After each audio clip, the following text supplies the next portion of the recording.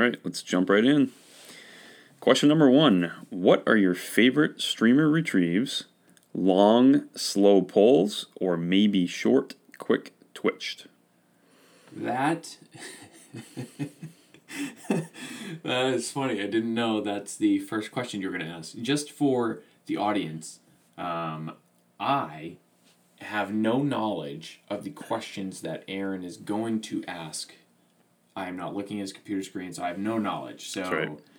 The streamer style, I would say I do not have any favorite style, and I would urge people not to have a favorite style, as if you get too locked into one type of streamer retrieve, you are greatly reducing your chances of catching fish, because it's very rare that one stripping tactic is going to be super successful all day long. True. There are days that like that, but they're far and few between. So rather than having one, I would say diversify your streamer stripping portfolio and experiment with a bunch. Stripping downstream, stripping upstream, dead drifting, like two-hand stripping, just ripping it across the top. That is what I would tell everyone. That's my take on it. Do you ever do like a jig strip where you like lift your rod tip up fast and then pull in? Lift it up fast, pull in. I don't do much of the jigging. If you have like a jig style streamer or like something that's weighted, like like a heavy. That's what I do with like heavy weighted stuff. Yeah. Then it's easier to do that. Where you can kind of adjust the height, not just the horizontal action, but also the vertical action. Yep.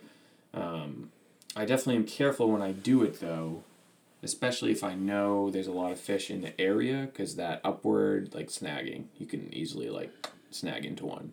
It's true. And so I don't do it all the time. I actually do that rarely, because I don't use a lot of heavy streamers. I'd like to use more sex dungeons and stuff like that are heavier, that get that up and down action. It's really easy to do that with them. So that's something to answer in short, I change it up all the time. I try all kinds of different stuff. I think the traditional one, like you're saying, just getting locked in on one thing, is like the strip set. Yeah. Right? Like you kind of strip from your rod back to your pocket or whatever, right? Yeah. And I think sometimes you get locked into just one thing, like you're saying, and then you're like, man, is there other things I could be doing? So, a great thing is to hit one area and do multiple different retrieves back. For sure. Try different stuff. A lot of the times, the first thing that I do is a micro strip. I'll strip like 1 inch in at a time. Yep. Strip, like little micro strips. Yep. Just because that keeps my streamer in the water for like a long period of time. Those work well. That worked well for us. Was it last winter? Mm-hmm. Yes. We were winter fishing? Yes, we were winter fishing. It was like a 1 inch, like two quick little 1 inch strips, and then let it sit for a second. Yep. Sometimes just letting it hang out in the current, not even retrieving, works. Absolutely. As boring as that sounds, but caught some fish that way. Yep, for sure. Yeah, all good. Tell them your quick little, was it November or December story when you were just ripping a streamer? December. It was December.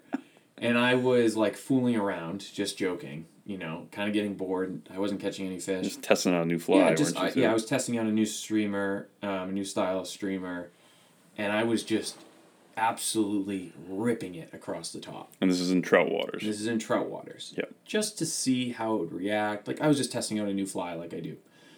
And out of nowhere, Brookie comes up and just smashes it. Yep. And I'm like, you got to be kidding me. It's December. the water was like 35 Yeah, you're used to doing slow stuff in the wintertime. Right. A lot of dead drifting, whatever. So I do that once, I get smashed. So I'm like, I don't know. I'll do it again. I do it again, smashed again. I do it again, smashed again. I caught like 6 trout. I caught like 6 brook trout in like 20 minutes. Just ripping it as fast, like literally as fast as I possibly could across the top. Was it sunny out? Not really. It was kind of a cold day. It was like 36 degrees out. Yep. The water was like, mid to high 30s, maybe, 40 at most. So I don't know. That just feeds into you should try a bunch of different methods, because you're just not sure. You just never know. Yeah, I agree with that answer. Which leads us to our next actual 2 questions.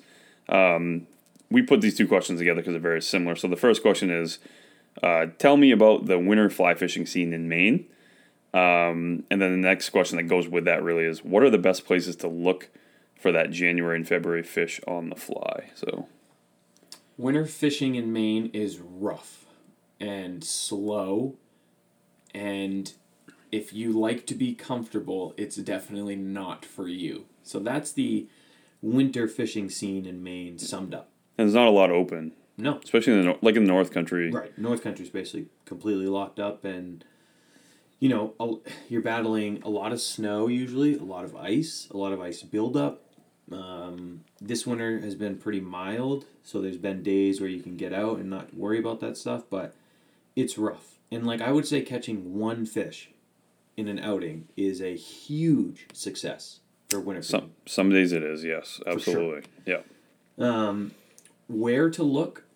Well, first I'd look in the rule book to see what waters are open. There's not a lot open, and the second thing that I would say before you, I know where you're going with this, but what I would say is, I mean, where do you have access, right? Like if some of these bigger rivers are all iced in, like it's dangerous. Oh yeah, big time. It's dangerous, sure. and then there's no parking in some places because a lot of these parking lots or whatever are snowed in. You're not going to park on the road, you know. Tough to get out of the parking lot if they're really icy. You might get stuck there.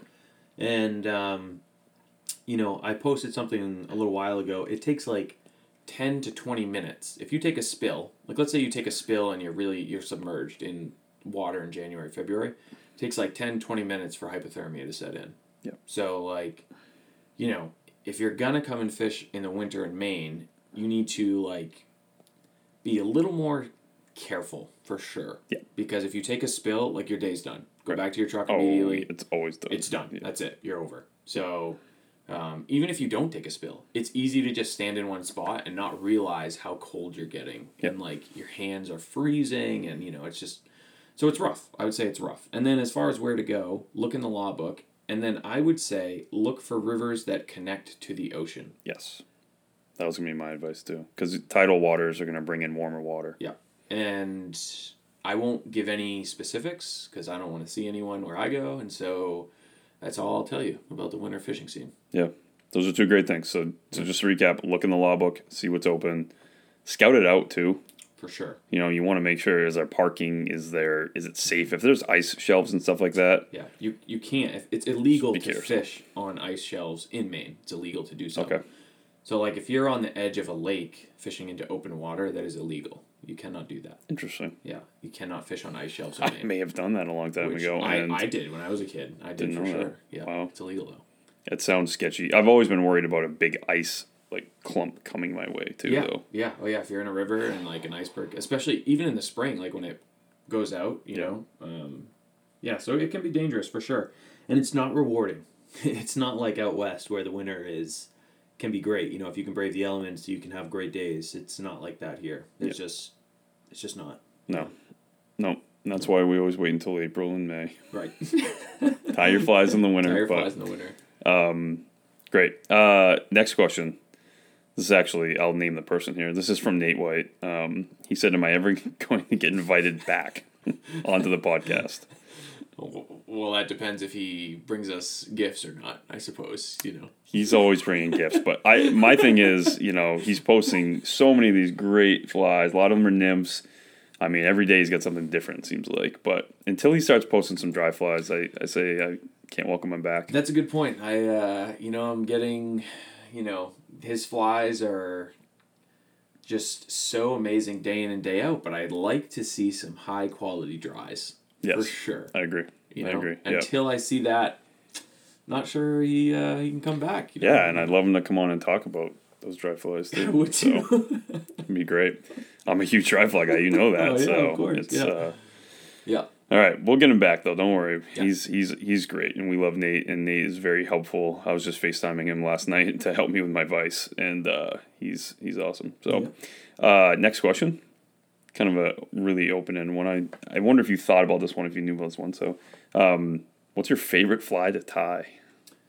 That is an easy question for me, as I've answered it about 8,000 times. And my favorite fly to tie is one that I have not tied yet, for sure.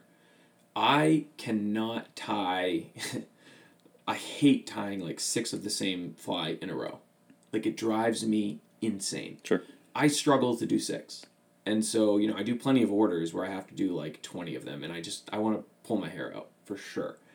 So my favorite one is one that I have yet to tie, because, I'll see something that gives me an idea, and I'll just be like, this is a great idea. The new Arex hooks that have come out, the ones that have like a shank and then they kind of are shaped like a C. It's like predator hooks, mostly, right? Yeah, it's got a very unique shape to it. Do they have everything though? Do they have like nymph and dry fly hooks, or is it all just big game Yeah, stuff? I don't want to give Arex any plugs or anything, but their hooks are fantastic. Yeah, they're really fantastic.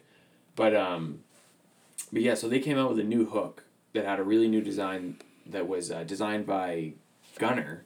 A guy named Gunner. He's one of the best fly tyers, predator fly tyers in, I don't know, the world, I would say. I guess he does some really amazing stuff. And he designed it, and it really opened up just a whole plethora of opportunities to tie new flies.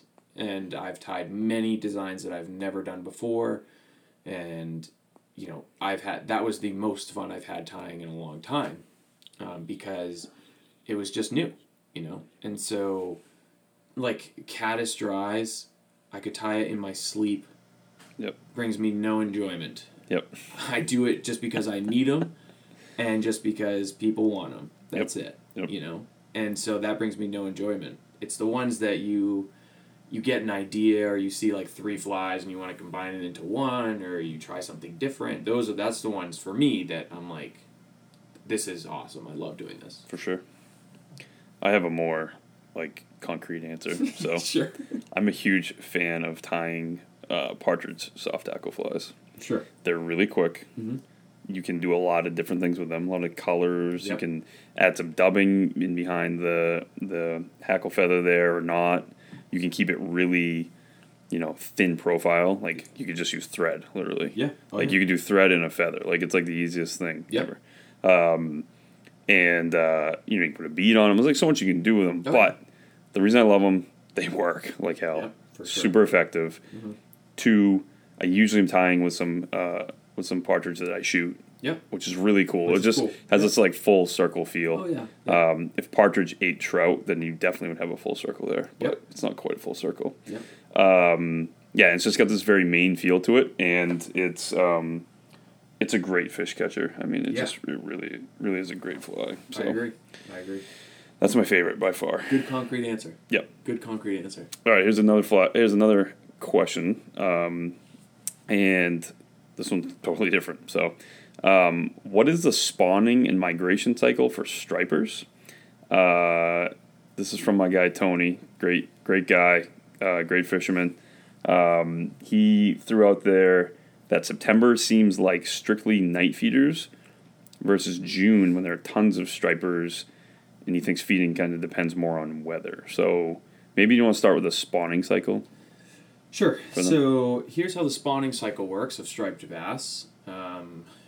So in the spring-ish, I'm going to keep this to Maine. Makes sense. That's where we are. Okay. Sure. So in the spring, they come up, and they go into their native rivers wherever they spawned. The Kennebec, Andro, Penobscot are 3 big ones. Saco, those areas.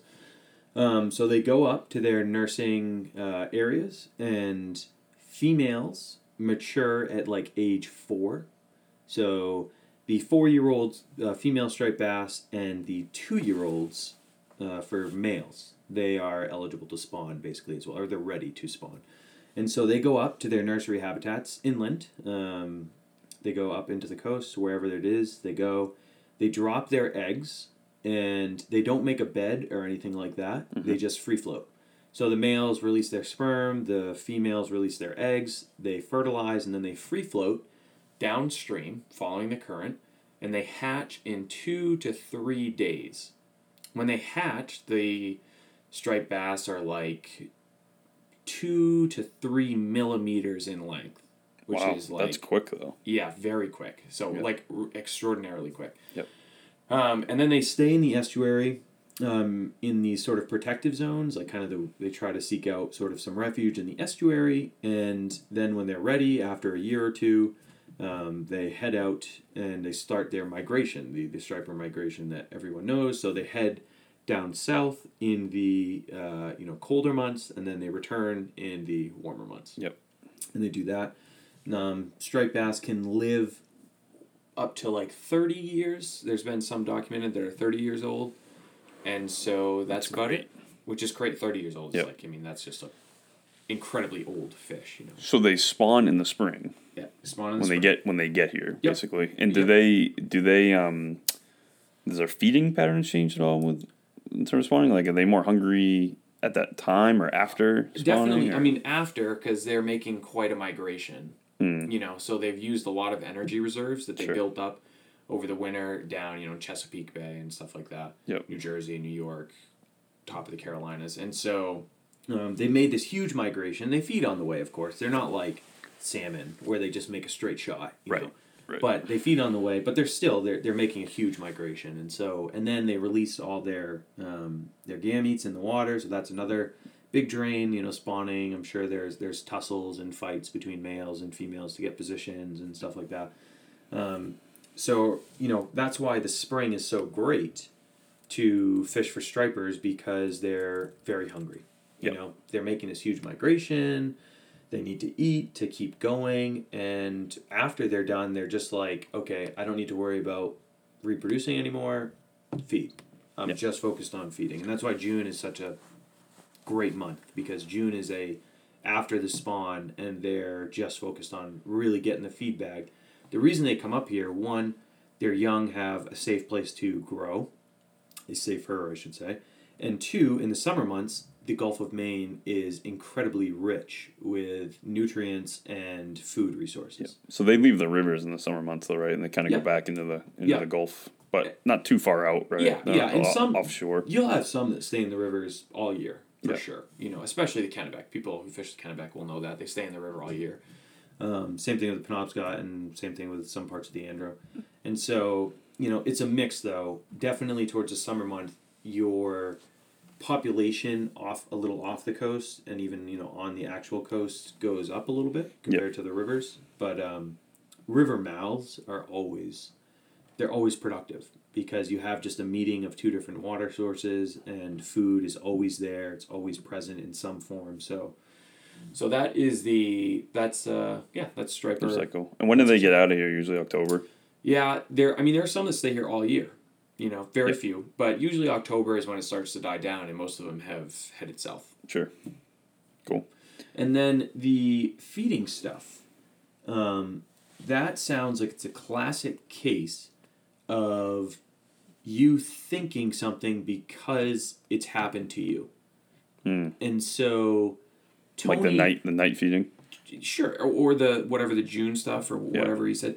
Basically, anytime you, with fishing, I have found, anytime you think that you have, caught on to something, that might apply to you this year or next year, but it's not set in stone. True. And it's probably not indicative of the rest of the population. So whatever you've found, about fish feeding on flies, you really need to flush it down the toilet, because it will change. Yep. And so it will change based on many, many factors. Food availability is a huge one. Yep. How are the bait populations doing that year? Are the alewives booming? Then guess what? The spring feed on alewife flies is probably going to hit really well compared to, some other bait fish that you might be fishing. Sure. But if the alewives tank and you still use that alewife pattern, you might not get as many fish. And you might be like, this pattern stinks now. And it's like, well, no. It's not that it stinks or it's good. It's just when to use things, depending on the year, depending on what's going on. What are the water temperatures that June compared to previous Junes? Are they slightly warmer? Well, then their metabolism might be slightly higher, so they might be more aggressive during the daytime to feed. So, as far as the feeding stuff goes in the fall and, how it changes and stuff, you're just experiencing something while you're fishing. That's not indicative of any holistic behavior. You're just kind of keying in on them on that week or that moment, And that's important, so you can go there on Monday. You're like, ooh, they're feeding really heavily in the morning during the outgoing tide. And so for that week, you'll probably be successful fishing the morning on the outgoing tide. If you did the same exact thing the next year, you might not be successful. Sure. And so that kind of concept, what he's getting at, I think is, it's it's based off his experiences and maybe not. Well, fishermen like to think that there's a cycle and things are going to happen the same way every year. Right. And, like, you hear about stuff like the same hatch comes through every year in the same week at the same time of day. And people have tried to predict a hatch in other parts of the country at, 10 a.m. on May 6th. Yeah. The Hendricksons are going to be here. Right. That's what they're like in New York. So it's like, and I'm sure that you have found, and I'm sure many people have found, that one fly will be particularly productive one year, and then the next year it's not. It's true. That happens with me all the time. Yep. Especially, I'm using like hundreds of flies every year, and I'll use one, and it'll be really successful, and then I'll go back next year and nothing. I agree. And it's not that the fly is unsuccessful. It's just there's a certain set of factors that are in place every single day that dictate when and what fish are going to feed on. And you might have just hit it that day last year, and it might not be the same this year. Right. Or maybe it is the same this year, but it might not be the same in 10 years. So I try not to pigeonhole any fish behavior. Yep. More so, it's a sliding bar for me where, 1 year. You're going to go back to that tactic to start, though, just because it worked for you before. For sure. But and then if it doesn't, that's when you're like, all right, do I need to move or do I need to try to fly? That's when you start switching up. So I don't like to pigeonhole any type of behavior, because then again, it goes back to kind of the same behavior with the streamer. You get so focused in. You're like, this has to work. Yep. This worked for me back then. It's got to work for me now. It worked for last year. It worked last week, whatever. And people are like that with spots as well. Right, exactly. Spot for I don't think there's any. I mean, there is a rhyme or reason, but it's so complex that I wouldn't even begin to guess what causes the striper feeding cycle year to year. Yep. I could give you a guess, within a year, because I know the alewife numbers and I know the shad runs and all those numbers, and so I could give you an estimate during the time, but for next year, will his statement ring true? I don't know. Yep. I don't know. Anyways, that's my thoughts on it. Great. That's some great striper information. All right, next question seems very specific. I don't personally know the answer to it, and I also think the question is, it's not a full question, but there's like they're missing something. So, or they're alluding to something. So the question is, do older landlocked salmon in Maine systems still eat bugs as a major part of their diet? And my question I have back to this person is, are you saying as opposed to just eating bait fish? I would assume. Yeah. Other than, whatever. I mean, because they eat bugs. They eat caddis. They eat mayflies, 8 stones. So I caught a 24-5 inch salmon, maybe 26 inch. I didn't get a measurement on it. And it was easily over 5 pounds. Yeah. Like no question. Yeah. Without you're not gonna have a 25-inch fish. That's not. And I caught it on a size 16 caddis jig. Yeah. So I guess that answers his question as to whether or not they eat bugs. How old is that fish? It's old. The fish is very old. Like 7, 8, 9, 10 years old. Sure. Also, if you go like every single year, I catch a 20-inch fish on a size 20. I catch a 20-inch salmon, to be more specific, on a size 20 nymph every single year. Yeah. Like for many years running. Size 18 maybe, or size 20. And the older fish are so much smarter in terms of fly selection. Yeah. And it's all relevant. So in streams, yes. The answer to his question is yes, they eat bugs. In lakes, it's a little different because it depends on what food is available to them. So they're like, they usually travel for bait balls. Are there great smelt populations? Right. Then that 20-inch salmon's probably going to pass up on your dry fly that's sitting on top. Yep. When there's a 6-inch smelt swimming out front of it. Right. A group of them too. But if you're in rivers, then yes, without a doubt, big fish eat little flies. Yep. Every day, every single day, for sure. Cool. Next question. And this is for people in Maine specifically. You probably know about this if you don't live in Maine. Maybe you don't. But It's how will the NECEC, if constructed, affect trout habitat? And just some information, this is the New England Clean Energy Connect. It's a $950 investment. Sorry, $950 million investment. I apologize. That's it? The word million's a big one, right? I can build my own? Yep. That will deliver, it's going to deliver 1,200 megawatts of renewable hydropower to the New England energy grid in Lewiston, Maine. The 145-mile transmission line will be built on land owned or controlled by Central Maine Power. A lot of Mainers are not happy about this because they feel like the energy is all going to be going to Massachusetts, right? It's coming from Quebec, I believe, right? Yep. So we feel like Maine's just getting passed over. I think New Hampshire and Vermont both had this technically try to go through, and they both turned it down. And Maine seems to be warming up to the fact that this is going to happen. So, or at least the people who make decisions in Maine are warming up to it. But beyond that, how is it going to affect trout habitat if it does go through? So, I can tell you, obviously I'm not I can't see the future, so I can't guarantee, what I'm about to say will ring true or won't ring true. However, any time that there is a large development, a large clearing of forest in what's known as a riparian zone, which is basically the zone, it varies, but zones very close to water bodies. And this one's going over the Kennebec. Yep. Near the Forks, I believe. It's up near Jackman, right? It's the Forks. What's the other town that starts with a C? Oh, I forget. It's in the Forks area. There. Yeah. You're right. Yes. Anytime that you remove these forested areas, it has a negative effect on trout water. Caratunk, yeah, very good. And now, they're going to cross the river, and so I believe they're going to bury the cable underneath the river. That's what I understood as well. That's what I understand is what they're doing. And, anytime you have to disrupt a river like that, obviously it's not good for the local trout habitat. Now, it might recover after, a year or two or whatever, and there are mitigation laws in place to make sure that they basically put the river back the way that it is. And so, there might be a momentary lapse in trout habitat where it's going across. Yep. But I have decent confidence that the areas that they actually construct on will be fine in a couple years.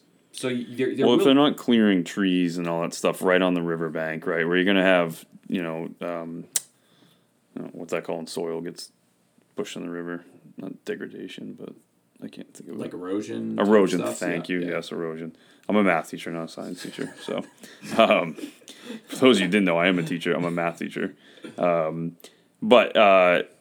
just think that if you're just running a line underneath, that's probably, at first you're going to disrupt it, but you're probably not going to be doing too much. Yeah, it will probably be okay there. But what I'm really worried about is the riparian zones, because the corridor runs along the Kennebec for quite some time, I believe. Yeah. Is the last time I looked. And I think it is through. I think there's a lot of existing lines from what I've been reading, at least lately, or that's been kind of the new news. Like they're running it through existing lines at least. So you're not maybe ripping down all this land that they're making it sound like they are. So, but it's twofold. The answer about trout habitat is whenever there's clear cuts adjacent to rivers, bad things happen for the trout.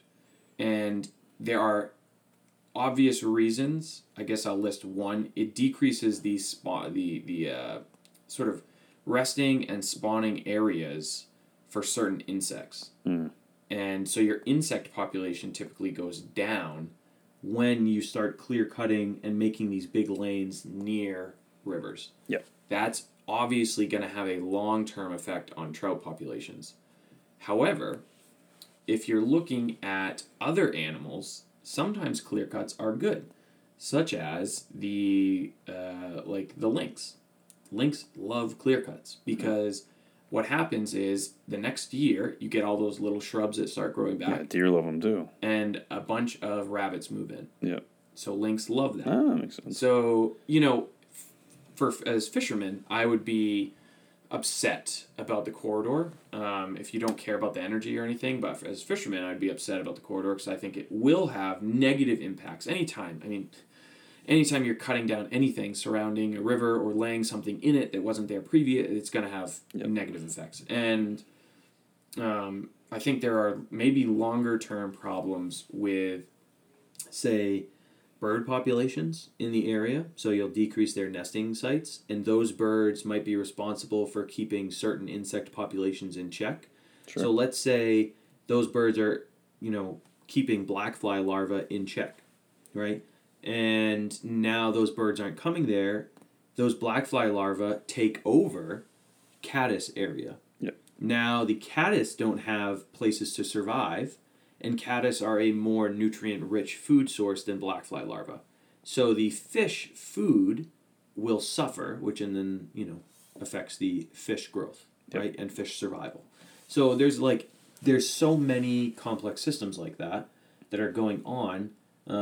These fish, how it is now, they seem to be doing okay. Yep. And so to change it in a way that you just don't know. You just don't know. So it's not, for me, it's not worth the risk, and especially what we're getting in that deal. I am not a supporter of it.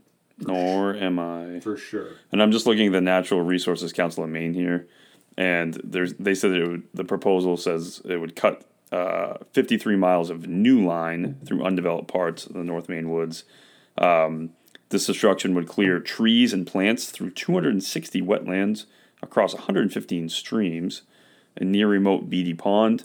It would cut right through the heart of Maine's brook trout habitat, including areas where public agencies and private citizens have spent millions to protect brook trout. So I say get it out of here. So, yeah, and anytime you start, That's not the question, but I say get it out of here. Anytime you start getting into the feeder streams, basically what they're going to do is when, because they don't, they care, but they don't care at the same time. When you're cutting down trees and stuff in the feeder streams, you add a lot of sediment.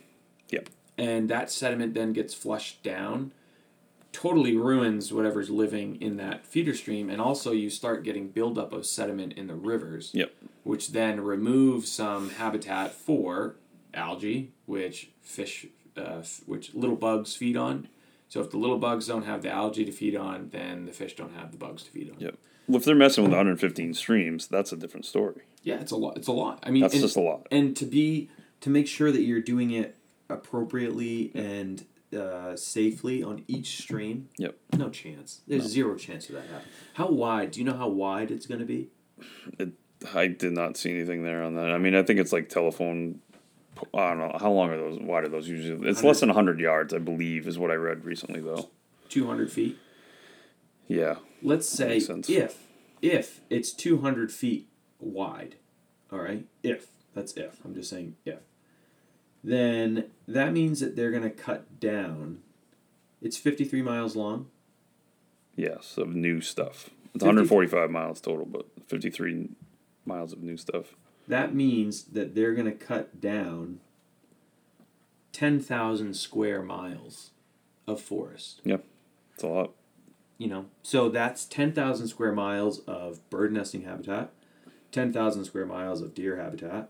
Yep. And, that's 10,000 miles of bug habitat. I mean, we got to get this thing out of here because CMP just has a horrible name in Maine, and of course they've had a lot of problems recently. But this is just like a cherry on the top. So, all right, we're gonna move on from that. Great question. A lot of emotions tied to that question. All right, here's an interesting question that probably is a quick answer, but why is it when you're on shore, you want to cast out towards the middle versus being in a boat, you want to cast towards the shore? I would attribute that to people being dumber than they think they are. Well, we always think that... Is that true? I realize two things with fly fishing when I watch new people. I always see two things. One, they want to try to cast as far as they can. Yep. So they want to go as far away as possible, it seems like. Yep. And two, I noticed that a lot of people cast on like a 1, 2, 3 system. Because I think as humans, everything's 1, 2, 3, go, right? We always count to 3 or count down. So always people 1, 2, 3 casts, right? And then they want to rip it out there. I mean, listen, fish are at your feet a lot of the time when you're on the shore. In Maine, big time. Yeah. Like, what do you like better, the shore or the middle? The shore. The shore, yeah. Oh, without question. Yeah, I agree. The shore is where everything... Right. Because, you know, the shore, okay, if you're a fish, just think of it from an energy standpoint. You know, you're a fish, you're in a river. If you're in the deepest part, that means you need to work the hardest to go up and down to get your food. Sure. Because you have the most area to cover, and you have to really focus on what's going by, because you have to not just look in one area, but you have to look at the top of the water column, the middle. Like, there's just so much area, so much going on. If you're closer to shore in shallower water, one, you don't have to work as hard to go get your food because it's coming right by you. Well, are there more feeding lanes on the shores too? You know what I mean? Because like when it's deeper water, it's usually slower right down below. But you see a lot of these feeding lanes. I always associate feeding lanes with bubbles, right? You see these bubble lines. Those can be all over the river. Yeah, I don't know if there's more or less. I guess I'm thinking of a bunch of different rivers. It depends. I think it's a depth issue. It's a depth issue to me. I don't like fishing something that's more than like 5 or 6 feet deep most of the time. And can I change my answer a little bit? Go ahead. I like the shore from let's say, from like 4 o'clock in the afternoon to 10 a.m. the next morning. Sure. And then from 10 a.m. to 3 or 4, I think I prefer the middle. Yep. Because fish tend to move deeper when it gets hotter. Yep. And the sun's higher, right? They try to hide from predators and stuff. So But going back to his question, why people want to do that, I honestly think it's people trying to think they're smarter than they are, which would mean they're dumber than they think they are. And so... so blunt with your answer there. And so they're trying to outsmart themselves. Yes. They're like, oh, you know what? I'll cast there because nobody else has casted there. Well, for the record, I did that a lot early on, and there are even times when I go to new water and I still do that. So yeah, for sure. And I guess I'm a dummy. Well, I don't think anyone's going to disagree with you. You know, I think that's pretty clear. Well, I mean, when you're in a boat too, you don't like ride right up against the shore. Of course. Like and you're always in the middle when you're in a boat. I think also people think like, you know, if I can cast to the shore, my fly can be in the water for the longest amount of time from shore to here. So I'm covering the greatest area. Yeah, that makes sense too. And I don't think that makes sense, but I understand the thought process behind it. What I would tell you to do is do more research on finding out where fish live. Yep. So instead of just... in the body water that you're in. Yes. So instead of just being like, well, hey, I can cover the greatest distance, instead of doing that, focus more concentrated areas. Focus on more concentrated areas so you can take more casts in a smaller area where you know there are fish. Yep. That's how you become more successful than heaving it out there, you know. And I guess it depends on your fish as well. You know, if you're fishing for stripers in the ocean, okay, heave it out there. Sure. Because it's pretty much uniform. You know what I mean? You're just fishing off the, you know, you're casting 100 feet into the ocean. Right. It's pretty uniform 100 feet across to where you're casting. But in like a trout stream or, you know, a river of sorts, I don't even barely cast half the time in a trout stream because it's all short game, you know. Same. It's all within 10 feet of you, 15 feet of you. Roll cast, or just lift and flip, you know. Yep. So, I'm not sure why people do it. I too am a dummy, and I fall to that as well, for sure, all the time. Yeah. Because I see something and I'll be like, you know.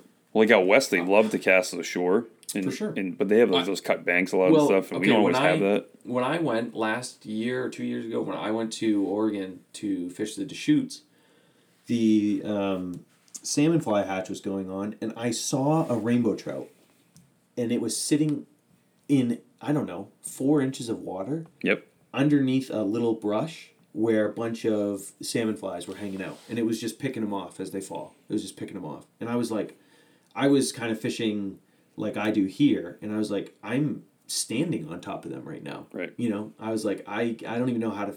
So I changed up my approach, and I started catching more fish. I started basically casting directly downstream and directly upstream on the bank, and I started catching rainbow after rainbow after rainbow. So, you know, in Maine, brook trout and salmon are the same thing. If you can find a really tight spot that has a good seam, fish are chilling there for sure. Right. And the moment you step into the water, they're gone. They're out. Yep. They've moved to a new location. So I would say always try to, before you step into the water, at least look and say, are there any decent runs very close to shore that I can cast to? Yep. Anyways. I agree with that. The next question, I'm going to leave this one to you because I have no idea. And the only reason that I know about this fish is because I've seen it through ice fishing, is a burbot. So the question is, how would you go about, and I'm just looking up a picture of one here because I feel like it looks like a catfish kind of. Kind of. They're very long. A cusk is what I'm not sure if Mainer's term is a cusk or if it's burbot. Are they the same thing? Yeah, they're the same thing. Okay, so I know what a cusk is then. But I think Mainer's calling them cusk. I can't remember which name is the Mainer name. I think cusk is the Mainer name. It's like togue. It's like togue, So how would you go about catching a cusk or a burbot on a fly in Maine? I would, two ways. One, I would ice fish for them with a fly. Yep. So jig a fly. Yep. So basically, they bottom feeders? Yep. Are they down? All the way on the bottom. They typically feed at night, so I would jig for them at night. You can catch them during the day too, but they are primarily active at night. I would take a fly that you like, maybe a balanced leech or something. Yep. And I would find where they are. I'd take a mini fly rod. You can take an inline reel or a jig, which is basically a fly rod, and use your fly and jig for them. That's the easiest way, for sure. Or you could take your full fly rod out on the ice if you wanted to. I mean, no difference really, and jig for them that way. Or there is a river, in Maine that it's a branch of the Penobscot that has them in abundance. Interesting. And they're around these pillars, and I only know this because I electrofished them, and they feed. They're very small. They're the young, and they live there kind of for protection. And I don't know. The young seem to live there, and you could definitely throw a little woolly bugger around those pillars, and catch one for sure. Do people catch them not in the winter though? Because a lot of people catch them through the ice. Everything you look up on them, everything I've heard about them, it's always night fishing for cusk. Yep. Usually in the winter, people sleep in their shacks, right? And they go out and you pretty much just drop a dead piece of bait on the bottom and make it smelly, and boom, you're good. Jig around. So it'd be really tough, and it would not be productive for sure because they can't really see anything. Yeah. And they primarily detect their prey through scent. They smell, or they actually taste them with their little whiskers on their barbells, they're called. And they taste their food. So a fly, if you could dunk it in fish guts, then you'd have more success if you were to jig it. But if you just used your ordinary woolly bugger, just whatever, or balanced leech, it'd be slow going. Yep. It'd be really slow. I think you're really selling me on taking a canoe out into the middle of some pond or lake and in the middle of the night and dunking my fly in fish guts and jigging it. Look, he asked the question. You wanted the answer. It's not my fault. It's an interesting question. I told you the answer. I gave you my best answer. So the real answer is go ice fishing for them and potentially do use a fly if you want to jig it. But all right. Next question. I like this question a lot. I get this question a ton, usually when guiding people. Is it worth it to spend the extra dough for higher end waders in boots? Same thing. Same goes for boots. I'll let you answer first. I want to answer first. I like this one. My short answer is no. Everybody loves Sims waders, right? Sims waders are great, but they're very expensive. Okay, but do they still get holes in them? Yes. Do they still leak? Yes. Do they have a great program when you turn them in? When you get holes, you can send them back, right? You can get them fixed. I believe you still have to pay for them, but I don't know for sure because I've never gone through Sims. I've always owned waders that are cheaper. Usually I'll go for the lowest end at an Orvis or an LL Bean or something like that. And I have to be very honest. I've beat the crap out of some waders for 3 years that are the cheapest ones from LL Bean or from Orvis. Not to plug either of them because I don't love either company personally, but that's another question. But they lasted for me, right? And the way that I look at it economically is like I could buy like 4 pair of these before I could buy 1 pair of Sims waders or something. But I'm going to go on the opposite end of the spectrum for the boots. I do think you should spend more for some nice boots. I've had higher priced boots last longer. I don't love felt soles. I've just had the felt come off, and it drives me nuts. I like the rubber soles, but with some spikes. But I'll also tell you, I don't love the spikes that some of these companies have. They don't last very long. I know Greg, if you go on his Maine Fly Guys website, has a great blog about how to do it yourself with spikes for boots. I don't, and there's other questions here. Are you fishing the salt? What are you how much do you fish? These are all great things, but my short answer is no, I don't think you need to spend for higher end waders. At the same time, I wouldn't go buy a pair from like Martin's or Walmart or something though. Go get yourself a nice cheap pair of Broaddus or Hello Bean waders. I've bought the next line up and never had success with them. Always have gotten holes. I've tried it twice with beans, like the Kennebec waders, right? The next one up. Yeah. And just gotten holes in like literally the first day out. And I'm like, this sucks. Yep. So there's my answer. I totally agree with the wader take, and I agree with the boot take. I want to disagree to make it a little more interesting, but I can't because I've had the same experience. I've always gotten cheap waders, and like last year, I put over 200 days on the water with Orvis's cheapest waders. Mm-hmm. Fine. Did great. All. I'm the same thing, and I bought their second highest pair last year, and I was leaking within 4 trips. Yep. So I did great. So I agree. And drives me nuts. You can, like you said, it's perfect. It is perfect. You can buy 4 pairs of those for the same price as their, upper end ones. Right. And it's like, okay, so I can't zip my waders down so you can go to the bathroom. So I can pee, but I just have to pull them down, whatever. So right. I agree. And then boots, I had which I'm going to get again, I had the BOA system LO Bean ones. Yep. Fantastic. They lasted me like 5 years, and I put close to 1,000 trips on them, and they were fantastic. Yep. And now they're broken now, and it's like, but they put in 1,000 trips. Yep. In the salt and in fresh water. I'm a shoelace guy personally, just because if something did break, you can easily repair a shoelace with another. I always carry a spare shoelace with me in my BOA system. You ever replace BOA system? No, I've never replaced them. I had them though. Super easy. They give you free ones. Yep. So you can get a free BOA system replacement. Yep. You just go to BOA whatever, say what you need. They'll send you a free replacement pair, and then boom, you just stick it right in whatever pocket. Is it bulky though? Can you carry it with you? Oh yeah, it's small. It'd be like carrying a liter. Well, I guess if I learned how to do that instead of lacing up a shoelace is as simple as it gets. Yeah. Oh, so. Of course. Well, I mean, BOA system, you just crank it. You just spin a dial. No, I mean like replacing. Yeah. I'm telling you, it's just as easy. All right. So I'm unaware. You're just an old timer. Get off my lawn. Yeah. No, it's just an old timer. I live in the right state for that. But I agree. So to go back to his question, I agree with you.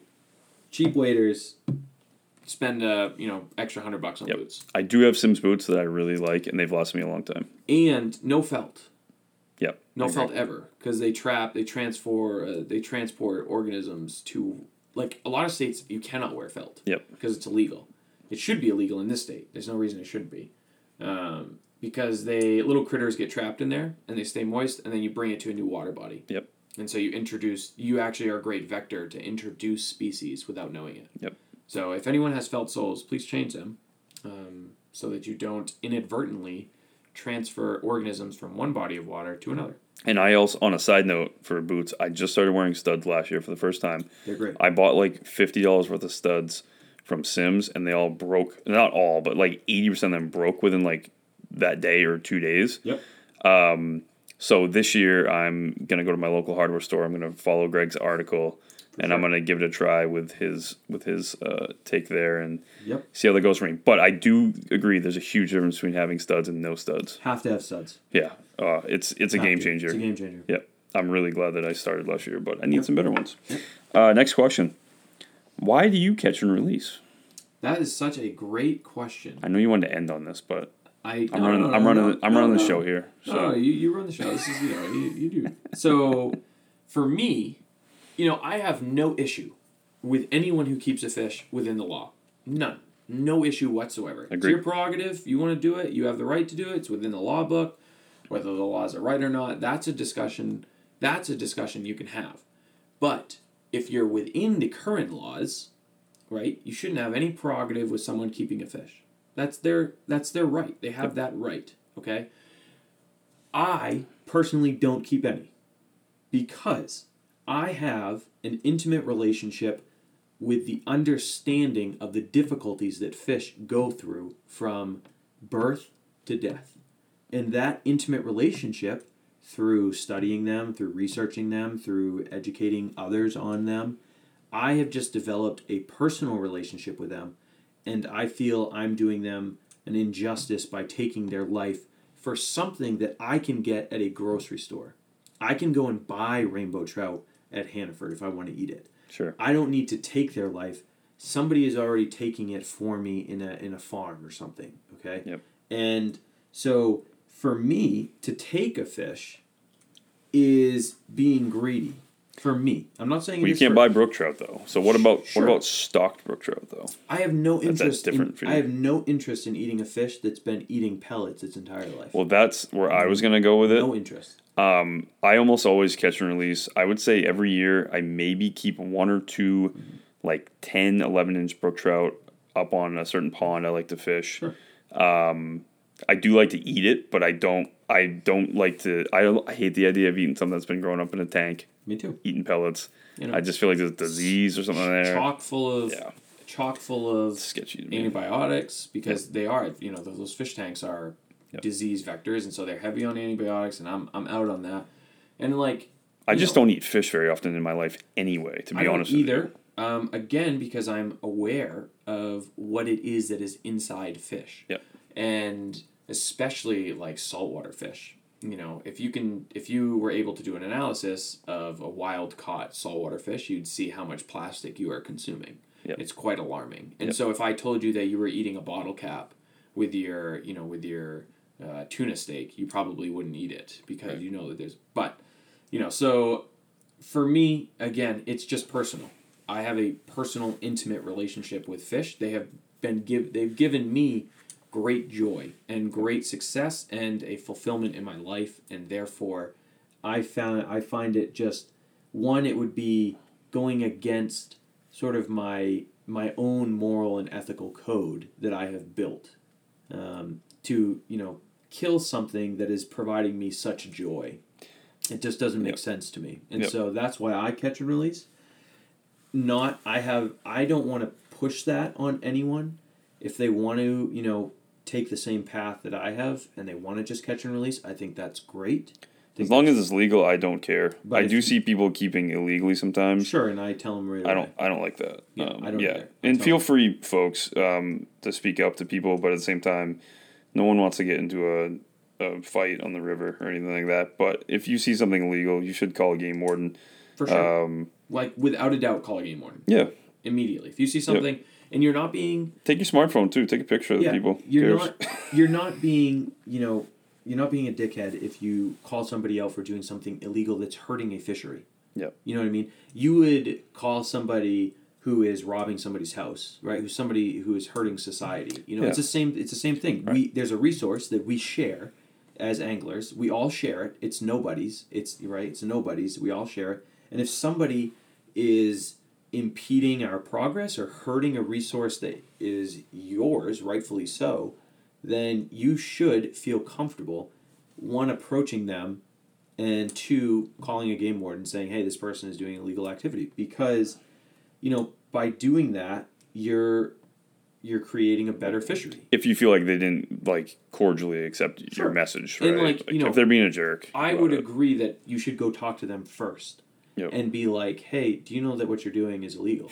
And if they're like, oh, I did. There is times where people they just don't know, and that's fine, Yep.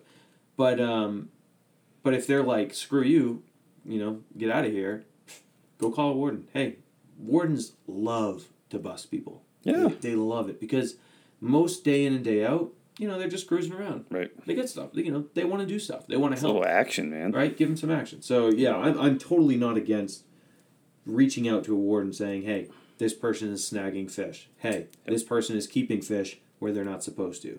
Hey, this person is using a Rapala where, it's only supposed to be, barbless single hooks, and they have 6 treble hooks on. I think that's fine. Yep. That's Cool. how I feel about it. Hey, we really went down the rabbit hole there. Yes, we did. I'm very passionate about that subject. I know you are, as am I, and as are many people who fly fish. They should be.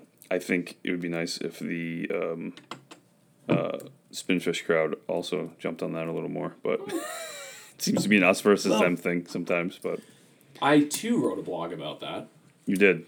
I did a great blog, and I think that's a misnomer that there's because I know plenty of spin fishermen who are law abiding. Yep. They use one hook. Yep. They look out for the fish. Blah blah blah blah blah. I don't know a lot of spin fishermen, and that's my problem. I know a lot of fly fishermen who do crappy things. Or I have seen, maybe I don't know them, but I have seen a lot of fly fishermen who do really crappy things. And but you're around fly fishermen more than spin fishermen. Sure. For the most part. Sure.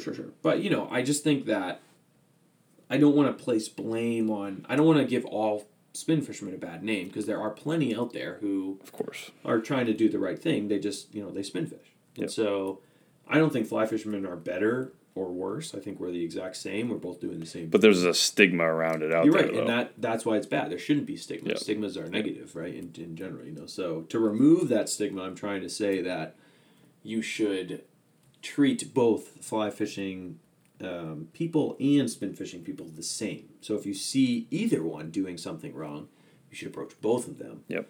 To try to educate them first, and then if they both disagree with you and they want to be dickheads, then go ahead and call the warden and slap a $250 fine on them and say, have a good day. Well, you've now sworn twice, so I have to put the explicit marker on this podcast. Yeah. I didn't swear. What did I say? You said dickheads. That's not a swear. Come on. This is a family program. Okay? I will swear if you want me to swear. I've sworn on past episodes, but to speak on that too, I'm not drinking tonight. Greg spoke about me. The last episode we did was our short. It was our mini episode on smallmouth bass, and he said it was by far my best one. I was not drinking at all. Not that I'm not really a big drinker. I drink maybe once or twice a week and have a glass of whiskey. But with that being said, so I'm not drinking tonight. So I'm just hopefully a little more clear. I'm looking out for the listeners, okay? I'm trying to keep the listeners engaged. I'm trying to keep you as sharp as possible, all right? And you just you were very, not drunk. You never drink, you drink like 1 or 2 beers tops. But you were sleepy towards the end. Yeah. Of one, so. I got young kids. Maybe your kids. Yeah, I got young kids. We talked about this. And your dog, you got a lot going on, You're doing, teaching from behind a computer screen now. I see how it could be a very stressful, stressful life. I understand. I know what you're alluding to, that you taught for 6 hours straight today, so you're also tired. For those of you who don't know, I also teach, but I teach biology, and I teach in person, so, I too get tired from my job. I taught 6 hours straight today. So, I too get tired, but you don't see me slugging back whiskey and All right, so to a totally unrelated question now. Yeah. Do you ever fish straight midges with grease leaders? Okay. Can you explain I think what this person's alluding to, and this is my guy John, great guy. Shout out to you, John. I think he's alluding to fishing dries, like fishing like a Griffiths gnat. Type pattern. Something that can get very easily wet and sink. So greasing up your leader with like gink or something like that. Maybe 5 or 6 feet, right? I've done this before, but it's very hard to do that on a lot of waters that I fish because there's a lot of white water, a lot of little waves coming off, right? But if you're on like a glassy pond and you're fishing a really small pattern, is this a good tactic? I use gink all the time. Yep. I use on the fly or on the leader or both? Both. Yep. And you know what? I guess so. I use it on the fly for sure, especially if it's I want it to be either like really high or it's a little more turbulent water and I don't want it to sink. Then I'll really gink it up. And I too, I don't know. I go up my leader a few feet. I just string the leader through my fingers, which have gink on it, and I'm not sure why I do it because with the fly, the gink kind of sets into the materials, and so it kind of stays in there. But the leader, I think it just washes off. Yeah. Like immediately. Yeah. Right? Like it's you know, it's mono or whatever, you know. Right. So I don't think it soaks in or anything, and I don't think it helps at all. So I'm not sure why I do it, but I guess I do that. Yeah. Just out of habit. You know, I don't know if it actually helps or not, but I definitely do it with midges for sure, because it's tough to get good hackle wraps on like a really small midge, and so they sink easily. Right. So And they're hard to see because, yeah. you know, our waters here are very tannic. It doesn't just blend out. It blends in very well. But you also, I get this question a lot from like clients and stuff, because there are times when I want to fish a smaller fly because I think it's going to work. But it's very hard to do with somebody who has really not practiced a lot what you're looking for. I mean, you're basically looking for a tiny profile on top of the water. Yeah, it's hard. You got to see the end of your fly line as it lands, right? Like locating a fly can be very hard. Yep. To the point where I tie some giant flies sometimes for people just to see, just to run a dropper off of. Yeah. I mean, yeah, it's because it's easy to see. But that's a good tactic too for some people. If you don't know, if you want to tie up like a white wolf or something that's really kind of bushy, and then run like a, you know, like maybe a 20 or 24-inch dropper off of that. That could also be a smaller dry fly. Like if you're going to run like a size 20 BWO that you can't really see. Yep. Sure. That's a great tactic, and your front fly kind of acts as like a strike indicator in a way. Yep. 100%. I have a question for you related to this too, though. Also, sure. I have noticed in the past that my dry fly line at the end of it will sink like the last 2 or 3 feet sometimes. Sure. Is that me not taking great care of my line, or is that a line issue? I mean, because this is like real perception or real gold. You know, some pretty good dry fly line. Definitely. Part of it would be keeping good maintenance, for sure. Yep. And then part of it is that line will just... Sometimes it gets pulled under from the current, and there's nothing you can do. Like you know, a cork would get pulled under. But definitely keeping your fly line clean. Like, I need to do that because I haven't done it in a little while. Just soaking them in, like, warm, soapy water and then really drying them out. Yep. That will definitely extend the life of the line and keep it floating better. Sometimes, you know, you just get not good line and it doesn't float great. You know, that does happen. And I've noticed some lines of mine have floated better than others, but it's weird because sometimes it'll be the same exact line, just on a different size reel or something. So I am launching my own floating line, my own 5-weight floating line, and I tested many out, and they are not all the same. Yeah. I can tell you that for sure. And even the ones that you're spending mucho dollars on are not... You're paying for the brand most of the time, not the line. I'm starting to see that more. Not that they don't perform and cast well, but like staying floating to me drives me nuts because then it drags your leader down a little bit. For sure. And then what John's talking about here with grease leaders, I mean, it may not be a leader issue for you. It might be a fly line thing too. And so I think that's sort of trial and error. That's kind of like you got to find a line that really fits your needs and find one that you like. And, you know, again, you have to make sure that it's not the water doing it and that it is actually your line that's sinking. Sure. To do that, the best way to test it is on a lake. Yeah, just somewhere where there's no current. You go out on a lake and you say, okay, on windy day, you know, is this line floating or not? If not, try cleaning it. If that's not working, then you got a crap line. How often do you clean your fly lines? Once a year. Yep. At the end of the season? Yeah, once a year. Or before the beginning of the season? Which one? Yeah, I usually do it somewhere over the winter. Yep. I haven't done mine yet, and it's driving me nuts. Yeah, I just, you know, whenever I have free time, whenever I can sit down with a glass of whiskey and take a couple, you know, an hour or two to clean my lines. I'll re-grease any spools, especially saltwater ones. I'll re-grease them, and I'll really clean. If there's any, like, rust starting, I'll try to scrape it off and, like, really, you know, clean it with some, like, you know, some Seagram 7 or whatever, the gun oil, you know, try to buff them up a little bit and soak the lines in warm soapy water. And the... Do you like the 2-bucket system? Where you run it, so you like you put it all into the soapy water, right? Yes. But not all. Like, you don't need to empty your whole fly line usually. No. Depending on what, if it's like trout, like you don't go to your backing. You should. I mean, I'd love to. Hey, you know, yeah. Speak for yourself there. I never go to my backing. I'd love to. My gosh.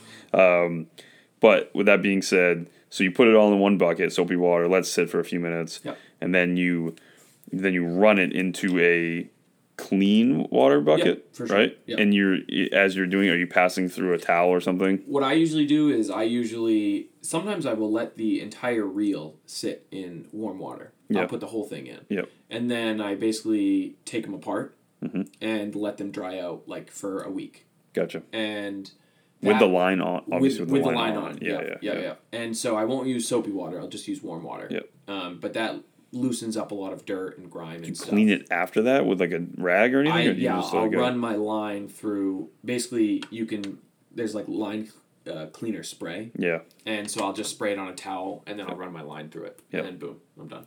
Rio has this stuff with like a fly agent or something like that that you run it through, whatever. But here's another question for you. Do you ever put any of that on your line? Because like a company like Rio, they sell stuff that can kind of like grease your line up, right? So that it kind of like stays more slick. Yeah. Right. I don't. And you know what? Again, that's all about finding the right line. I know that you casted one of my lines. Oh my gosh. And I'm convinced it's the best 5-way line. What's the line? In the state of Maine. I have no idea. I got it 10 years ago. So you just don't remember. I don't remember. But it's literally really helpful, folks. It's literally in the best condition ever. And it's amazing. It's easy. It's super easy to shoot 100 feet of line with that. Yep. Like nothing. And it's like a 5-weight. It's 5-weight. Right. Like you can just insane. It's insane. So I have no idea what line it is, and I'm gonna be really sad when that line goes. But yeah, so that's our line question. I casted Greg's rod last year, his 5-weight rod, and this line was amazing. I was like, it was just crazy. It's a game changer. It's just different. Yeah. It's hard to describe it. I think he's just withholding something from us folks, and he knows exactly what's going on, but he likes his advantage. So, plus, do we all need to cast 100 feet with a 5-weight? No, we don't. Not. But it'd be cool if you could. Yes, it's pretty sweet. Like effortlessly too. It was pretty nice. Yeah. All right. Next question. I'm going to defer to you on this one for the most part because mine would just be opinion. Okay. Taking into consideration put and take fisheries, how well do you think stock trout do? Or how long do they live? Or I think that's the question. If the question is how long do they live, it's not very, especially in put and take fisheries. You do get a small percentage. It's almost always under 10%. Almost always. And the reason is because there's, if it was that good where trout could survive, they wouldn't need to stock it. But the areas where they are stocking, let's take, what are some major ones? The Presumpscot, the Little Androscoggin, the Royal River, those, southern Maine water bodies where they're stocking, trout just simply don't have the habitat there, whether that's the summer habitat, the winter habitat, or the spawning habitat. Yeah. If they don't have one of those three, they're screwed. Or all of those three? Or all of those. Or just one? Can they get away with just one of those three? No. They need all three. You need all three of those to be successful. I mean, summer on the sump, you may as well be taking a bath in it. Of course, right. Because that water, and even, so the sump, for example, in the summer can get up to, 75, 85 degrees. Absolutely, bath water. Yes. And then the lakes beneath it are only 25 feet deep. Right. So they have no thermal refuge, and their oxygen content is not high enough for trout to survive. Sure. Now, there's some holdover, though. There might be a spring, like a little spring somewhere where a couple trout can make it, something like that. But that's not happening in large numbers. But that's less than 10% of what they're stocking. So, stocked fish are stocked for a reason. And it's to provide anglers, especially in the put and take ones, it's to provide anglers with an opportunity where there exists none. That is literally the reason they stock.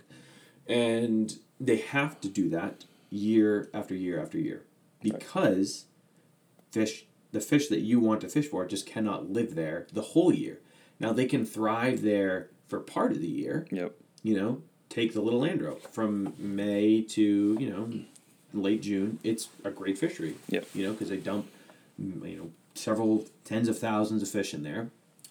They're willing. They're rainbow and browns. They're aggressive. Right. Something like a Little Andro though, it's different. It's different. They have a lot of tree cover there. There's a lot of shade there. It's not as wide really as something like the Presumpscot. For sure. But the thing with it is, during the summer, it's 85 degrees, Yep. and there's very few deep holes. Yep. There's not a lot of springs that come in, so trout populations don't do great. You know, Right.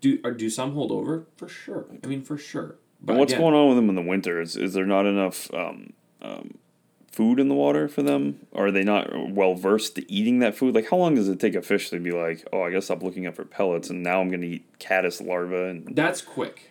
Days. that's pretty quick for them. One day. It's Yep. super quick. Yep. It's really, really quick that they transition from, hey, I don't need pellets anymore. I can bite these things that are moving. And then, like, a week or two into it, they're like, really, hey, this is a bug. I need to eat this. Yep.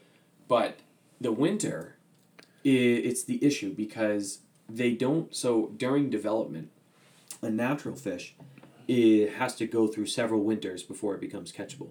And so it learns strategies, where to go, what to eat, how to survive the winter, whereas the stocked fish are simply swimming in a circle and waiting for pellets to drop. And do trout in the winter look for springs a lot too? Yeah, for sure. Because the springs are warmer? They're looking for, they might, they're looking for any thermal refuge if there exists one. And if not, then they're looking for a little slower water, deep pool, something where they don't need to exert as much energy. Yeah. And, things like the Royal River, Little Andro, Saco, those things, they just don't have a lot of those. Yep.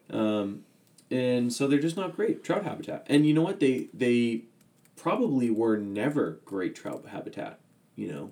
Probably never. No, and that was a question I have a spin-off of that. So a lot of these waters that we're talking about, not all of them, definitely not all of them, but some of them are ones that are attached to the ocean at some point. Yep. There's usually a lot of dams on those rivers. So, like, let's take the Brazomskit. Everybody knows it. Sure. If you took all the dams on the Brazomskit, you're allowing more sea run fish into there. But is that necessarily improving trout habitat? No, not really. Right. The river would change a whole lot Sure. if you took all the dams out. A whole lot. Like, crazy, crazy, crazy. Yep. And so you might Be narrower, right? maybe not though. Oh, interesting. So like the Presumpscot stretch where everyone fishes, I think that would get much, much, much wider. Interesting. Yeah, much, much wider. Well, if you took out the dam above it, obviously, because you have Yes. Sebago Lake above it. But what about all the dams below that, though? What would happen to that stretch then? Well, you'd have to consider it would still be wider above, True. so it would probably They're be controlling wider. the flows there. Yeah, and it's dependent on, oh God, I can't believe the ground, whatever that, the geography, but not the geography, the topography of the ground. Yeah. It depends a lot on that. But Sebago is so massive that delta where like the Presumpscot starts would be massive. I mean, it'd be a huge delta. So I don't even know if the section where where we fish a lot, where they stock a lot of fish, I don't know if that would even exist. I think it would be a delta. Yep. I don't think it would be a river. That's if you took out the dam from Sebago Lake. Yeah, right? I think it would be a delta. So But the ones below it, if you took those out, then the river would change big time. Yep. But you know what? So you look at the rivers right now they wouldn't narrow because you have to think you have Dundee Pond, you have North Gorham Pond, and those would narrow, but it would keep the river system wide beneath it. You know? And there's 10 dams on the Presumpscot? I don't know. there's not that many. Not anymore. How many are there? 5? Well, there's one at the mill. There's one behind the jail, so that's 2. Okay, then there's Dundee, then there's North Gorham, and then there's the Sebago one, so that's 5. That's it. Okay, so 5. So 5 dams. Yeah. I bet it wouldn't narrow it at all. Is Dundee the one that's over on Gambo? Is that the Gambo Road one there? I'm not sure. It goes North Gorham, that's the top one. So it goes... North Gorham's the first one there. Yeah, North Gorham's the first. Which dumps into Dundee. Yes. And below Dundee, I believe, is Gambo Road.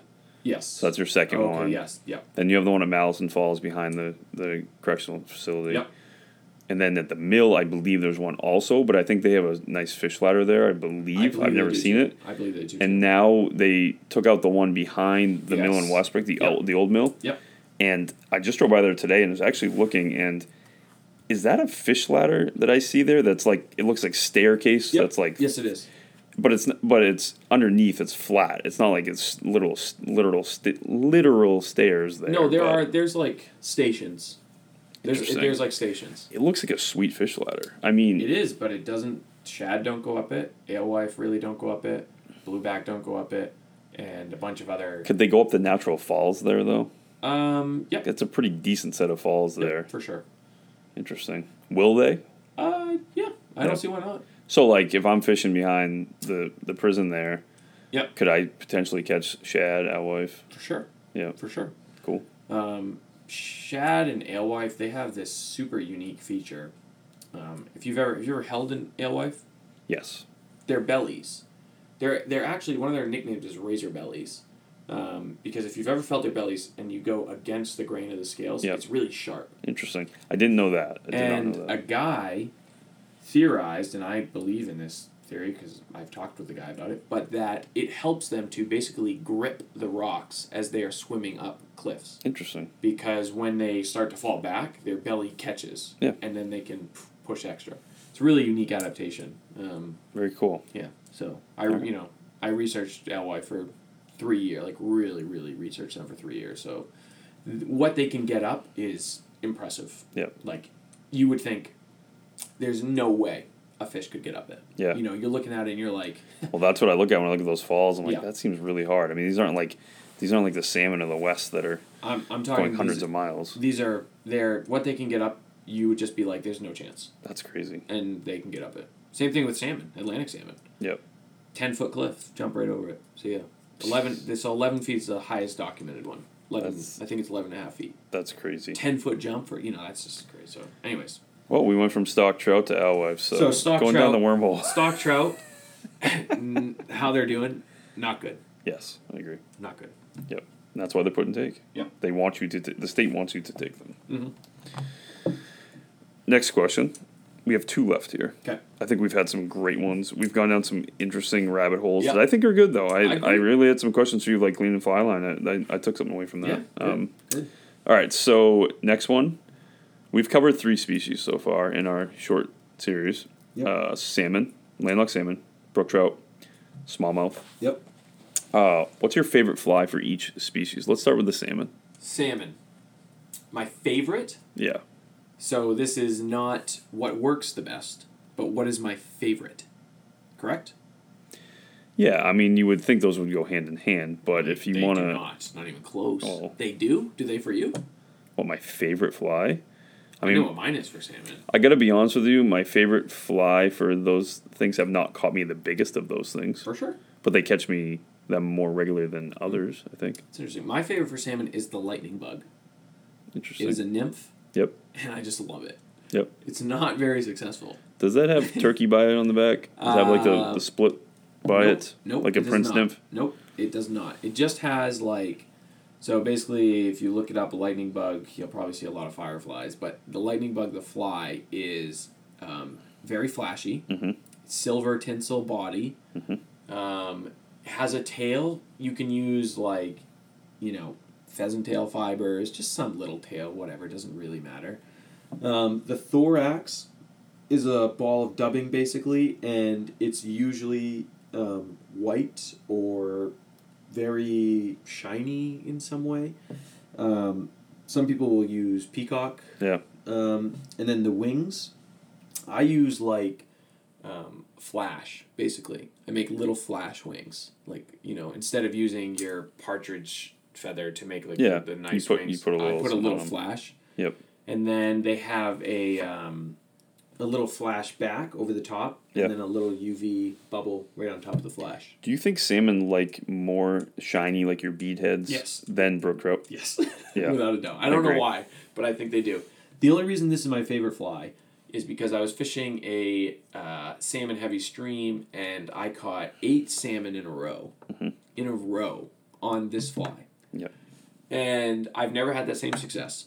But it's always been my favorite fly since then. So I always carry a few, and I rarely use them. Brings you back a cool memory. But it just brings me back to the best streak I've ever had in my life. Yep. 8 salmon on 8 consecutive casts in the same spot. Sure.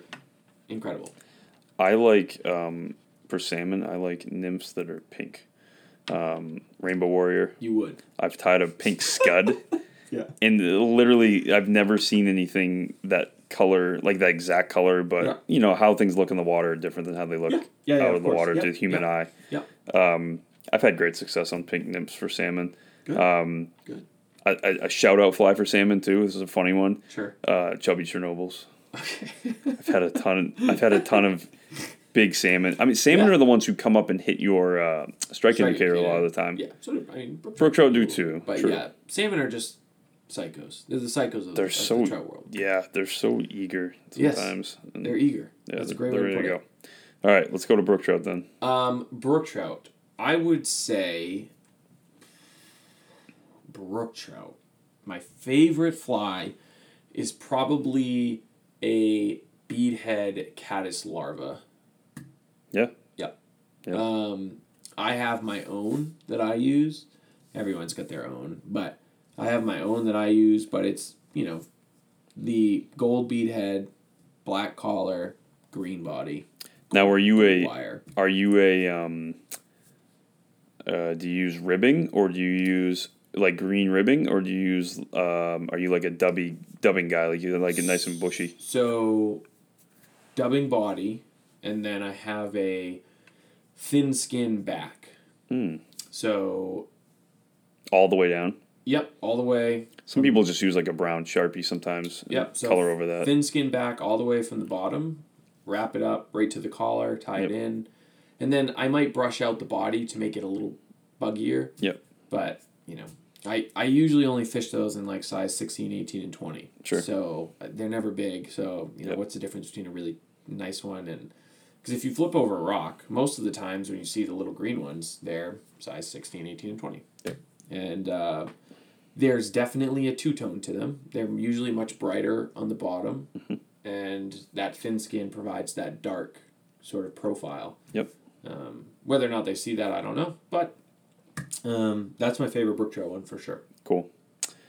My favorite brookie fly would have to be, and don't use this, folks, because it's worn out, and I don't use it as much anymore either. It was a good run, and I feel like it hasn't happened as much.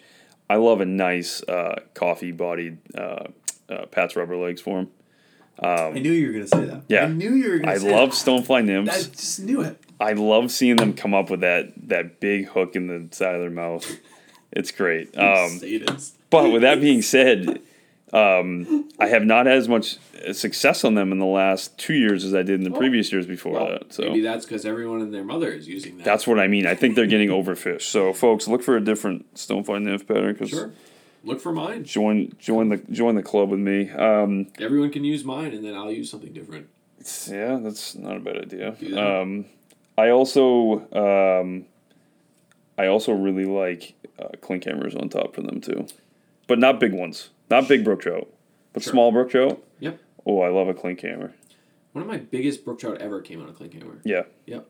Now, do you tie yours with thread body, dubbing, or quill body? Definitely, almost 25% with a dubbing body. Yep. 25% with a thread body of some sort. Yep. Usually it's like thread with a really like extra small wire or something. Yep. Something that's really light. Yep. And then probably 50% of them I tie with either a biot, like a turkey biot, or a quill. Quill, yeah. Yeah. So the answer is quill. Yeah. Yes. The answer is quill. Right. Turkey biot is a close second though. I use a ton, even goose biots for sure. Yep. You can go to Joanne Fabrics. This is a secret. I can't believe I'm about to tell you this, but you can go to Joanne Fabrics. It's like gonna have an influx of males there next week. And you got to search around. Or females. There's or like females. there's like a feather area, and you can buy a lifetime supply of black biots for $3. Interesting. A lifetime supply. Nice. So I have a lifetime supply that I bought, I don't know, 5 years ago. And I'll never go through it. I mean, you literally get thousands and thousands of biots. You'd need to tie 10,000 flies with it, So what you're saying is next week after we air this, there's going to be a crap load of Toyota Tacomas over at... Yes. It's going to be a bunch of fly fishing guys that walk in. And they're like, hey, where's your turkey biots? The people there probably don't even know what it is. They have no idea. But yeah, so Joanne, if you're a fly tyer and you haven't gone into Joann Fabrics, you are missing out. Let me tell you, you're missing out. Unless you like spending, $10 for like 10 of them. Whatever 100 buyouts that are like crap, anyways. So. Yep. Interesting. Yeah, I'm trying to help everyone out. Well, it sounds like you've gone over there and rated the place. So you only need to buy one pack. Right, there you go. There's your secret. So. Last fish is what's your favorite fly for smallmouth? That is easy. That would be a 7 to 9 inch slider, white, all white. Yeah. Now, is a slider a pattern that dives and pops up? Yep. So do you know like a popper? So you know a popper. Yeah. It's got the big lip, and then it kind of narrows out. Sure. If you just turn that around, yes, it turns into a slider. Yep. So you have to angle the head down so that when you pull it, it catches. It catches the water, and it pulls the fly down. Depending on how hard you pull it, a couple inches down. Right. And then boom, it pops back up. Anywhere between 6 and 9 inches long. Interesting. How do you like to retrieve it? I like to retrieve it basically hard pull and then let it sit for 3, 4, 5 seconds. Nice. Hard pull, let it sit. Hard pull, let it sit. Similar to how I fish a popper. Similar. I typically don't strip it. Sure. But what I do is I usually fish it with a 1-2-aught hook in the front. Yep. And then I tie a 50 millimeter shank on the back, sometimes 2 shanks if I'm feeling frisky that day. Yep. And it's long, big. But, it basically represents a dying fish. Yep. And if you've seen dying fish, where I fish for smallmouth, there are big bait fish that are dying, big bass that are dying. Yep. Big whatever that are dying. Chubs, probably. And, chubs, suckers, whatever. And fall fish. And you ever get pike on that fly? Oh, yeah. Big time. I'll hit that, too. Oh, yeah. Big time. Sounds right. Yeah. So that's my favorite. Cool. Mine's very simple. I'm just going to leave it at it's. I love a blue or a black popper. Blue? Small popper, too. Not a big one. You're a small guy. Yes. I like the small popper. But with that being said, be prepared to catch a ton of bluegill as well. Okay. You're not, you want the action. Yes, I'm an action guy. Yeah. I'm not looking for the biggest smallmouth when I'm fishing that fly. Yeah. It's a treat when you get one. For sure. It's also a treat when you catch a pike on one, which I've done before. Interesting. Which was really, really unexpected. Yeah. It wasn't a big pike. It was maybe 20, 21 inches. Yeah, Piker, they're fun. Yeah. They're fun. It was pretty cool. So, all right, that's I like that question. Thank you for whoever asked that. That was a good one. Yeah. All right, here's our last actually, we have 2 more. I skipped one. I don't know why I skipped sure you it. Want to read it or? Not really. Yeah. Okay. Yeah. Go ahead. Somebody asked if I was to come to Maine, what is the best time to come chase big brook trout? I don't want to spend a lot of time on this. Just give a month or a time period. Okay, mid-May, late September. Right, those 2, right? Those 2. Yeah, mid-May, not through mid-May, maybe even late May. Yeah. I'll say late May or late September. Yep. That's it. I would say for me, my experience is sometimes early May also. Sure. Or even late April. You're not going to get a lot. Mm-hmm. But they're big. Yeah. Yeah. I've had, sometimes you just get, when they come back in the rivers or whatever, if they're not always river residents and they're traveling back through, you can kind of catch them in, pods sometimes, it seems like. Mm-hmm. And where there's one, there's more. And usually the bigger fish seem to be the ones who come back first. I've never in April caught, in some certain water systems, I've never caught, a 10 or 12-inch brook trout. They're always 16 to 18 to 20. Yep. Somewhere in that range. To 24. So. Yeah, good God. those are fish of my dreams and my nightmares because I've caught them, lost them, seen others catch them. Yep. They're it's cool that they're there. That's my favorite part of it. So. Yeah. Sorry. There's one more question also. I'm on the second page here. Yeah. What's the book that impacted your fishing the most? So, the book that impacted my fishing the most. Now, at first, it's so interesting because I didn't really start reading any books for the first 8 years that I was flying. I just didn't. I don't know. I don't know why I didn't. But there was a book called. I just looked it up too. Something Nothingness and Fly Fishing, and You did look it up. I'm gonna look it up again because I read it front to back in like Being Nothingness and Fly Fishing. That's what it's called by Michael Cecchio, and I read it front to back in like 2 days. Yep. And it was just so. It's this guy. He's like a New Jersey guy, and he's like a writer or something, and he's living like the city life, but he has this like great desire to go chase trout out west. And he basically quits his job, sells his home, quits everything, and just goes and chases trout for months. That's cool.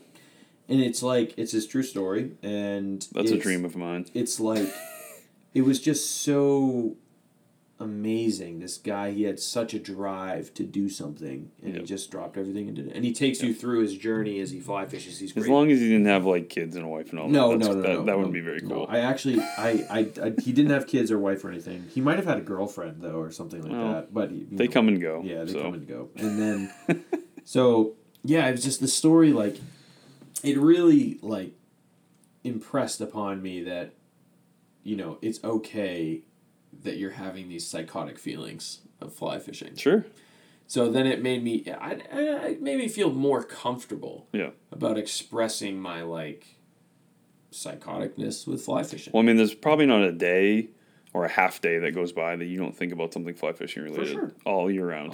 I'm the same way. Every day. And my wife thinks I'm crazy. Of course. But you are. Part of it.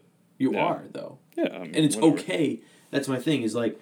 It's not the worst thing to be crazy This about. book made me realize that it was okay for me to be a psycho. That's what you're saying. You know what I mean? Yes. I fully now embrace the psychoticness that I have become, Yep. And one of the questions, my friend Ben, shout out to Ben, he's if you haven't checked him, he's the Pocket Water Media. Pocket Water Media. Yep.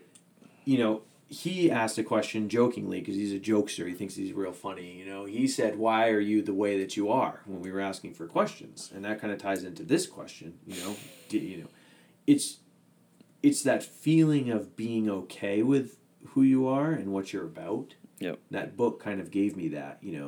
It was like, man, all right, this guy took it to the next level. I'm gonna take it to the next level because I feel comfortable there. And then I meet people like you. I meet people like Nate, Yeah, it's cool to be. This is the biggest thing with this podcast for me. Yeah, and I've been meeting people that are on my level or above my level, and it jacks me up. Right. So, doing this, it was the first time that I ever met people that even approached where I was at. Yep. And I was like, oh, there are other people just like me. Right. And that was cool. There are people that think about it every single day. Hell yeah, man. You know what I mean? So, that book really helped me. Or gave me some like inspiration to express my true feelings about fly fishing rather than just internalizing them, and thinking about it on a day-to-day basis, but not telling anyone. Yep. Not starting an Instagram page, not doing whatever, And so that book was. I think that would be up my alley. It's neat, and it's an easy read. It's not difficult, and it's just interesting. Like it's interesting. There's something powerful about being able to. Like a lot of people like to go out and they like to take their phone with them and photograph every fish they catch, and then they want to share it, they don't want to share it, whatever. There's a really powerful feeling about just going out and fishing, having no technology with you or anything. And I mean, literally, I've seen people with like thousands of dollars worth of cameras on rivers to take pictures of fish, right? Yep, agreed. But there's something really powerful about just going out by yourself, catching fish, putting them back. There's no picture. The only memory that you have is in your head, right? Yep. There's no need to share it with anybody else. That's a really powerful thing that I hope more people embrace than they let on through social media. For sure. But I think we all have those moments where not everything is on a camera, right, or a video, and it's those are the moments that stick with me more than like pictures I've taken and stuff. So, and for the people that do like taking pictures and the people that bring the really expensive cameras, like I would never. Well, how many times is a huge fish rolled on something? You have no video evidence of it. It's just in your brain, and it's a little half-second clip, and you're like, all right, this brings me back to this spot, right? Like that has nothing to do with recording. This year, I was with two friends, and we were fishing for salmon in the fall. and I threw this like size 18 BWL clink hammer. And like a 24-inch salmon came up and just rolled on it. And I stuck it, and it popped off, and I was just like, I can see it so clearly, you know, like I literally can see it. And it bent my hook back, basically straightened my hook. Yep. And same thing, I was up in the Allagash, and, you know, I was fishing that white slider that I was talking about, and a easily over 48-inch muskie cleared like a wake, like it like moved the water. Yeah, it's like a shark. Came up and like separated, like it was like Moses or something. Separated the water and took my popper and like inhaled it, and I can see it so clearly, like almost to the point where it's like I didn't even know fish were capable of doing that, you know. And those moments will stick with me forever, you know, and I'll just be able to like envision them forever, and they kind of haunt me slightly, but it's so cool and so empowering, and I have no video of it, you know, and so like, you know, but it's those moments make you like appreciate a lot outside of just the sport. I don't know how, but they're connected in some way. It just makes you appreciate life. I always like hearing stories like that from people because I have very similar stories. And a lot of people, when it comes to fishing, they be like, yeah, whatever, you're telling a tall tale, or yeah, that fish gets 2 inches bigger every time I talk to you. Yeah. And at the end of the day, yeah, are there people that do that? For sure. Are we all guilty of that? Sometimes, yeah, absolutely. But with that being said, we all do have those thoughts in our head where it's like we saw something that was almost surreal, right? And that's what keeps the addiction going, though, too. And you see something and you're like, you almost don't believe it. Yeah. In the moment, you're like, that didn't just happen, you know? I'm going to give a very short answer for this one. Okay, yeah. You gave a nice long answer, so I'm going to go short with it. Sure. My favorite book, and I'm going to be that guy right now, I'm going to be a jerk, is one that I don't want to mention because there are not very many copies of it, and it hasn't been in publication since the 1950s. So that's interesting. On a second close, though, for me, and definitely a guy that I'd love to read, and I have all his books. I don't remember the names of them all, but John Gehrig books are just amazing, fantastic. He's very blunt. He uses a little bit of profanity. He tells some funny stories. Yep. It's not always straight up fly fishing stuff too, and I really enjoy reading his stuff. It passes the time for me in the winter, especially. So. Can I throw in a second one that? Yep. The Complete Angler by Isaac Walton. So that was written in 1580s, 1540s, and I've heard of it.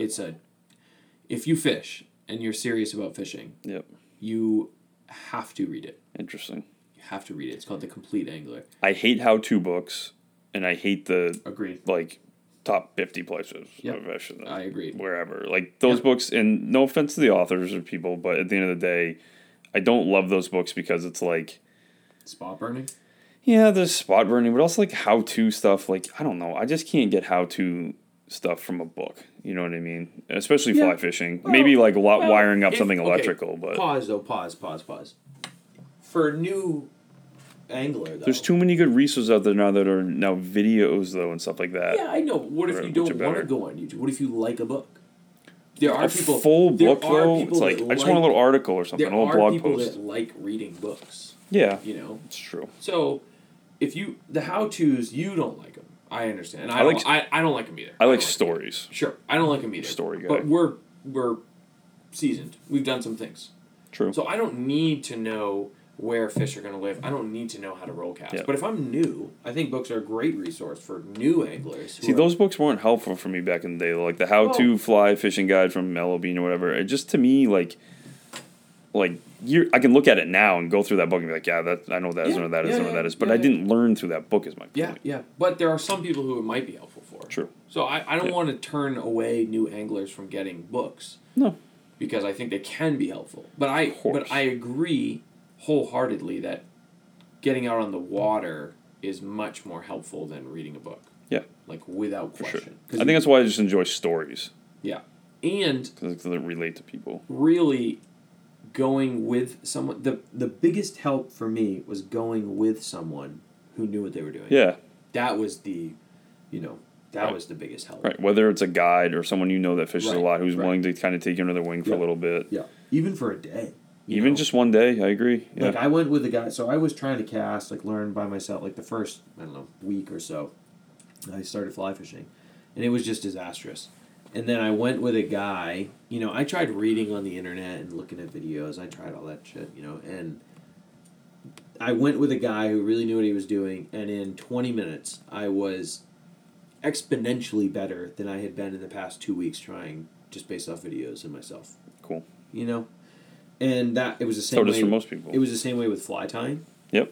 I did everything, and then I took, I joined a class at Maine, and bang, I became like exponentially better in just 2 hours. Yep. I took an adult ed class on fly tying in Portland. Yeah, I mean, it helped though. I bet it was something. It was a starter. For sure. Which you need. You do. And for those of you who don't know, I do the beginner fly tying class at Eldridge Brothers Fly Shop down in Cape Nettic. I love doing those, and I'm really missing it this winter. Yeah. It's part of COVID that sucks. Like everything. I mean, nothing's really great about COVID. But all right, let's go to the last question. Okay, last one.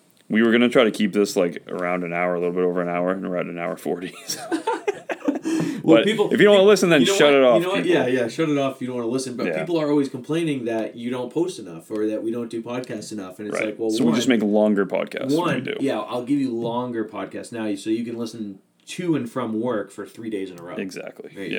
Yep. There's our answer for people on that. I don't like short little tiny little podcasts. Screw you guys for screw you if you don't like it. You can leave. Okay. All right. I literally haven't had any complaints on the length of it, besides from my wife. But she doesn't understand why someone would sit down and want to talk about this for 2 hours. But it's because we love this shit. This is our lives. Exactly. Same. Very, very same. Yep. My fiance basically is like, yeah, I listened to the first 30 seconds, and it was good. And it's like, all right, thanks. Appreciate it. But if you are like us, you want to listen to this stuff, and that's exactly why I made this podcast in the first place, because I wanted to hear stuff like this, and I'm learning and meeting great people. Last question. Okay. I'm ready. And I want to save this one for last because I think it's a really great question. So the person who asked us, thank you. And everybody else, thank you. You all had great questions. Yep, this one stuck with me, though, because it's a cool question. So if there was one river in Maine to fish, from the headwaters to the ocean, which would you choose and why? I want to see if we have the same answer here. Mine is... Boy, that's a tough question. I didn't see that one. I wasn't aware of this question. Do you have an answer? I mean, I'm going to start while you think about it? Yeah, you don't have off the top of your head? You can't just... If I had to pick one for the rest of my life, is that... Or if I just pick one right now? It says if there was one river in Maine to fish. That's it. Okay, so like if I could only fish one... Headwaters to the ocean. Yeah, I'd see. Yeah, I got it. It's easy. Go ahead. Penobscot. Okay. Without question. Okay. I mean, it's not even remotely close. And I'm going to guess your reason being is because there are sizable salmon at the beginning. And an abundance of them, too, which is great. And at the end. And at the end. Oh, in terms of the Atlantic? There's Atlantic salmon in there. True. So and also the smallmouth fishing on the Penobscot is probably the best in Maine in terms of size. Yep, without question. In terms of size of smallmouth. I would say without question. I mean, so if you want, it's a big fish river system. Yeah, there's just big fish up and down. And, if you're going to go up, Lobster Lake is on that. Yep. On that river system, which has some of the biggest brook trout in Maine. You get up to like the Sabumic area, some of the biggest trout and salmon in Maine. Obviously, you have the west and the east branch, trout and salmon galore. Sure. You have the main stem, smallmouth bass galore. Yep. Big smallmouth bass, and just big smallmouth bass in like pristine areas. Yep. Areas that are like true wilderness. Then you have stripers now at the bottom. Yep. Probably not big ones, but you get schoolies and stuff. And if it's the only river that I can fish forever, okay, shad. They have a great shad run. I used to fish for shad in there all the time when I was in college. Yep. A tremendous shad. If you've never been shad fishing or hooked into a shad, it's like... You can get a lot of them too, right? Yes, if you Good practice setting the hook on... And like they are, pound for pound, I think the hardest fighting fish in Maine. That's cool. Easily. Like, That's cool. I don't even think it's close. And then... what do you fish for them? What size rod are you using? So I would use, it depends. You can use a 6-weight and, have a lot of fun. 7 weight, but you need something really heavy to get down quick. So like heavy sinking line, and the flies you use are basically, they're crazy looking. They're just like chartreuse, bright pink. Yeah. You know, some heavy jig head with like a little tail. They look like nothing really, and I don't know why they bite them, but they do. It's a 7 weight, something like that. And then, so you have stripers, smallmouth, shad. You have Atlantic salmon. They have the biggest run. So if I'm going to fish it forever, I mean, you know, if we're kind of throwing reality out of the door, It's got everything in it. I'm going to fish for Atlantic salmon too, so I have the chance to catch a 20-pound Atlantic salmon. Right. And then, yeah. It has everything. It has everything. It doesn't have pike and muskie, which I'm very sad about. Yep. And so I'll give up those, though, for what it's going to offer. So I'm going with Penobscot. That's pretty good. That's what I'm going with. That's a good answer. You know, and really the only answers for this can be, technically, really are the Kennebec, the Penobscot, the Andro, the Saco, but that really runs mostly through New Hampshire. About half and half. Yeah, but I mean, you know. The trout waters for it mostly run through New Hampshire. So, correct. Yeah. The Andro's very similar too, but yeah. I got to go with the Andro just because I've spent the most time on it. And for me, it's more, I like the difference in water from the top to the bottom. Not that the Penobscot's crazy. Of course, yeah. All of these three rivers, their headwaters hold trout. And all three of them are just crazy. Not so much salmon in the Andro. Look at us bashing on the Kennebec. Unbelievable. Well, I haven't spent as much time there as I have in the other two. Yeah. And if I have, same, it would probably be more same. partial to me. Same. I really like the stretches of Maine on the Andro where it first starts out in Maine. Yep. Because I feel like I'm not in Maine in some ways, which Sure. is weird because I love Maine. No, yeah, it's different. It's different. But you get this like big mountain feel. You get the mountains all around you. It's pretty cool. And Yeah, then you mean like Gilead, that area up there. yeah, that area. Yeah, it's beautiful. Yeah, it's absolutely very beautiful, and it's close-ish. You know what I mean? Like Yes. 2 hours, you're there from Portland. Well, you grew up in Lewiston, so it's a shame that you didn't go with your home water there. But Okay, well, listen, it would be my second. However, the reason I didn't pick the Andro is because of the limit of distance.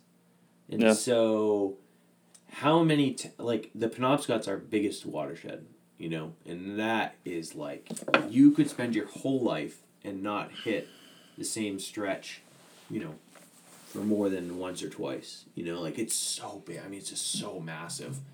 The Andro, like, it would be easy. that's why I like it. For me, it's just close. It'd be easy to cover all the ground, you Yeah. know? So you flow from Gilead, you float down. You could float down to Mexico, I guess. Yep. But then, you know, you get the Mexico section, it smells like, you know, garbage for a little bit. But I almost like it in some ways like that because it's you like the grinder aspect. yeah, of it, it's the dirty, weird. You like it dirty. And It's cool that you can catch fish in something that I feel like it's from like a Simpsons episode where there's like three-headed fish dumping into the. I mean, that, you know, that's my home water. That's where I spend, you know. Right. They also have monster. I almost picked Andro. I almost did, but Penobscot. It's just not even close for me. Yep. The Andro has mega pike. Yeah. Massive pike. It's true. So It's true. for if you've ever hooked into like a 10, 15, you know, high teens, 20-pound pike on a fly, it changes your life a little bit. Yeah. It excites you a lot. Yeah, I get it does. it. Yeah. I think the coolest thing for me about the Andro is that it's you can be right by a city and you feel like you're out in the woods. Yeah. You feel like you're far out there. Yeah. You're a city boy. Yeah. Yeah. But also I just like the variation of like the scenery of it in a way. Yeah. Not to sound weird. Yeah, it's but very like, different. It's not just trees the whole way. Yeah, it's just different feeling, and not that like the Penobscot and the Kennebec don't change too. Sure. I mean, they're all fantastic. There's no good answer for this one. No, there is. This is Penobscot. That's True. a good answer. True. And the Andro is the second. The Kennebec, I'm the same with you. I haven't spent enough time on the Kennebec to really appreciate it. Yep. You know, the East Outlet and stuff. Okay, but yeah, I just, you know. Yeah, it's tough for me to truly appreciate it as I haven't spent enough time. So I'm sure there are people that are going to be like, "You're an idiot. Should have been the Kennebec." You know, right. I mean, the stripers in the Kennebec alone, it's pretty cool. Are cool. You know, but yeah, we're blessed. I'll say we're blessed for sure to have these three systems to pick from. You know, and yeah, I think pretty cool. I have one question for you. This is a surprise to him. Look at his face. If you guys could see his face. I thought you were asking the listeners, not me. No, not those. The listeners, I don't, they can ask me Well, questions. first of all, I'll let ask me just answer before. Yeah. This will not be fact based. It'll be opinion based. Okay, this will be opinion based. All right. Not a big fact guy. I have one question. Hopefully, people made it this far because I think they will enjoy this question. If you could change one law in Maine fisheries, what would it be? One law? If you need to pause, think about it, and then come back, we can certainly do that. I'm thinking about it right now. Okay. For the folks listening, he did not know I was going to ask this question, so he has not thought about this at all. So you might. I mean, the laws don't really apply all the time to what I'm doing because, like, I'm usually just fly fishing, right? Sure. I'm always just fly fishing. I haven't picked up a spin rod in years. Sure. I don't even know what to do. So, as long as you're fly fishing, you can really fish anywhere in Maine. Sure, but there are fishing. There's no like spin fishing only places, but no, but there are more laws than just fly fishing only. I mean, honestly, if you really want to get down to it, I think it's more on the other aspect of closing down waters at certain. It's laws that don't exist yet, or laws that we don't have here. Sure, so you want to create one. Yeah, like out west they do the hoot owl restriction. So like if we looked at certain river systems in Maine. Or ponds or whatever, and they're not in a good fishable state. Like you have an algae bloom on a pond, right? Yep. Like shut it down. You have really, really low water when fish are coming in to spawn, which is happening in multiple rivers in Maine recently. Sure, for example, last fall in the Rangeley region. Yeah, it's horrible. But not even there. There's even down here, like all over the place, around Sebago. You have these waters that are just getting really low in the fall. Mm-hmm. So I would like to see some restrictions based on that. And I really I'd leave it up to the biologists, and unfortunately they don't get to make enough calls, it seems like, in the state. That is true. Because I think we've spoken to biologists about these issues. I have, yeah. Multiple times, and a lot of people have, but then nothing changes with it. So I guess a law I'd like to see is let our biologists make more calls on these types of things, right? And where do we stock? Where don't we stock? You know what I'm saying? Like these are bigger picture issues. It's not like an exact law, sure. right? Yeah, but let our biologists have some more say in what happens. Power, not be as tied to economical decisions, and make more fish first. And political. Yeah, make more fish first laws rather than people first, fish second laws, which is basically our entire state. That's how it's set up. And that comes from, that's a systemic issue. That's, we've had these systems in place long, for 100 years, and it's a systemic issue, which is, I think we're seeing that all over America. I don't want to get political, but there are systemic problems with how we are running our programs that doesn't miss fisheries. That also applies to fisheries. Fish always get the bottom of the totem pole. If these were deer, moose, whatever, these laws would be different. But so I guess my answer to your question in short would be that I wish that we'd allow the people who understand what's best for the fish to make certain rules, laws, restrictions, whatever around fish. I think that is a fantastic answer. Yep. And we're going to end there, folks. I hope you enjoyed this first episode of our mail day. We're calling it our mail day questions. If you have a better name, you have any suggestions, please let us know. Check us out on our Instagram page at the Maine Fly Fishing Podcast. Thank you.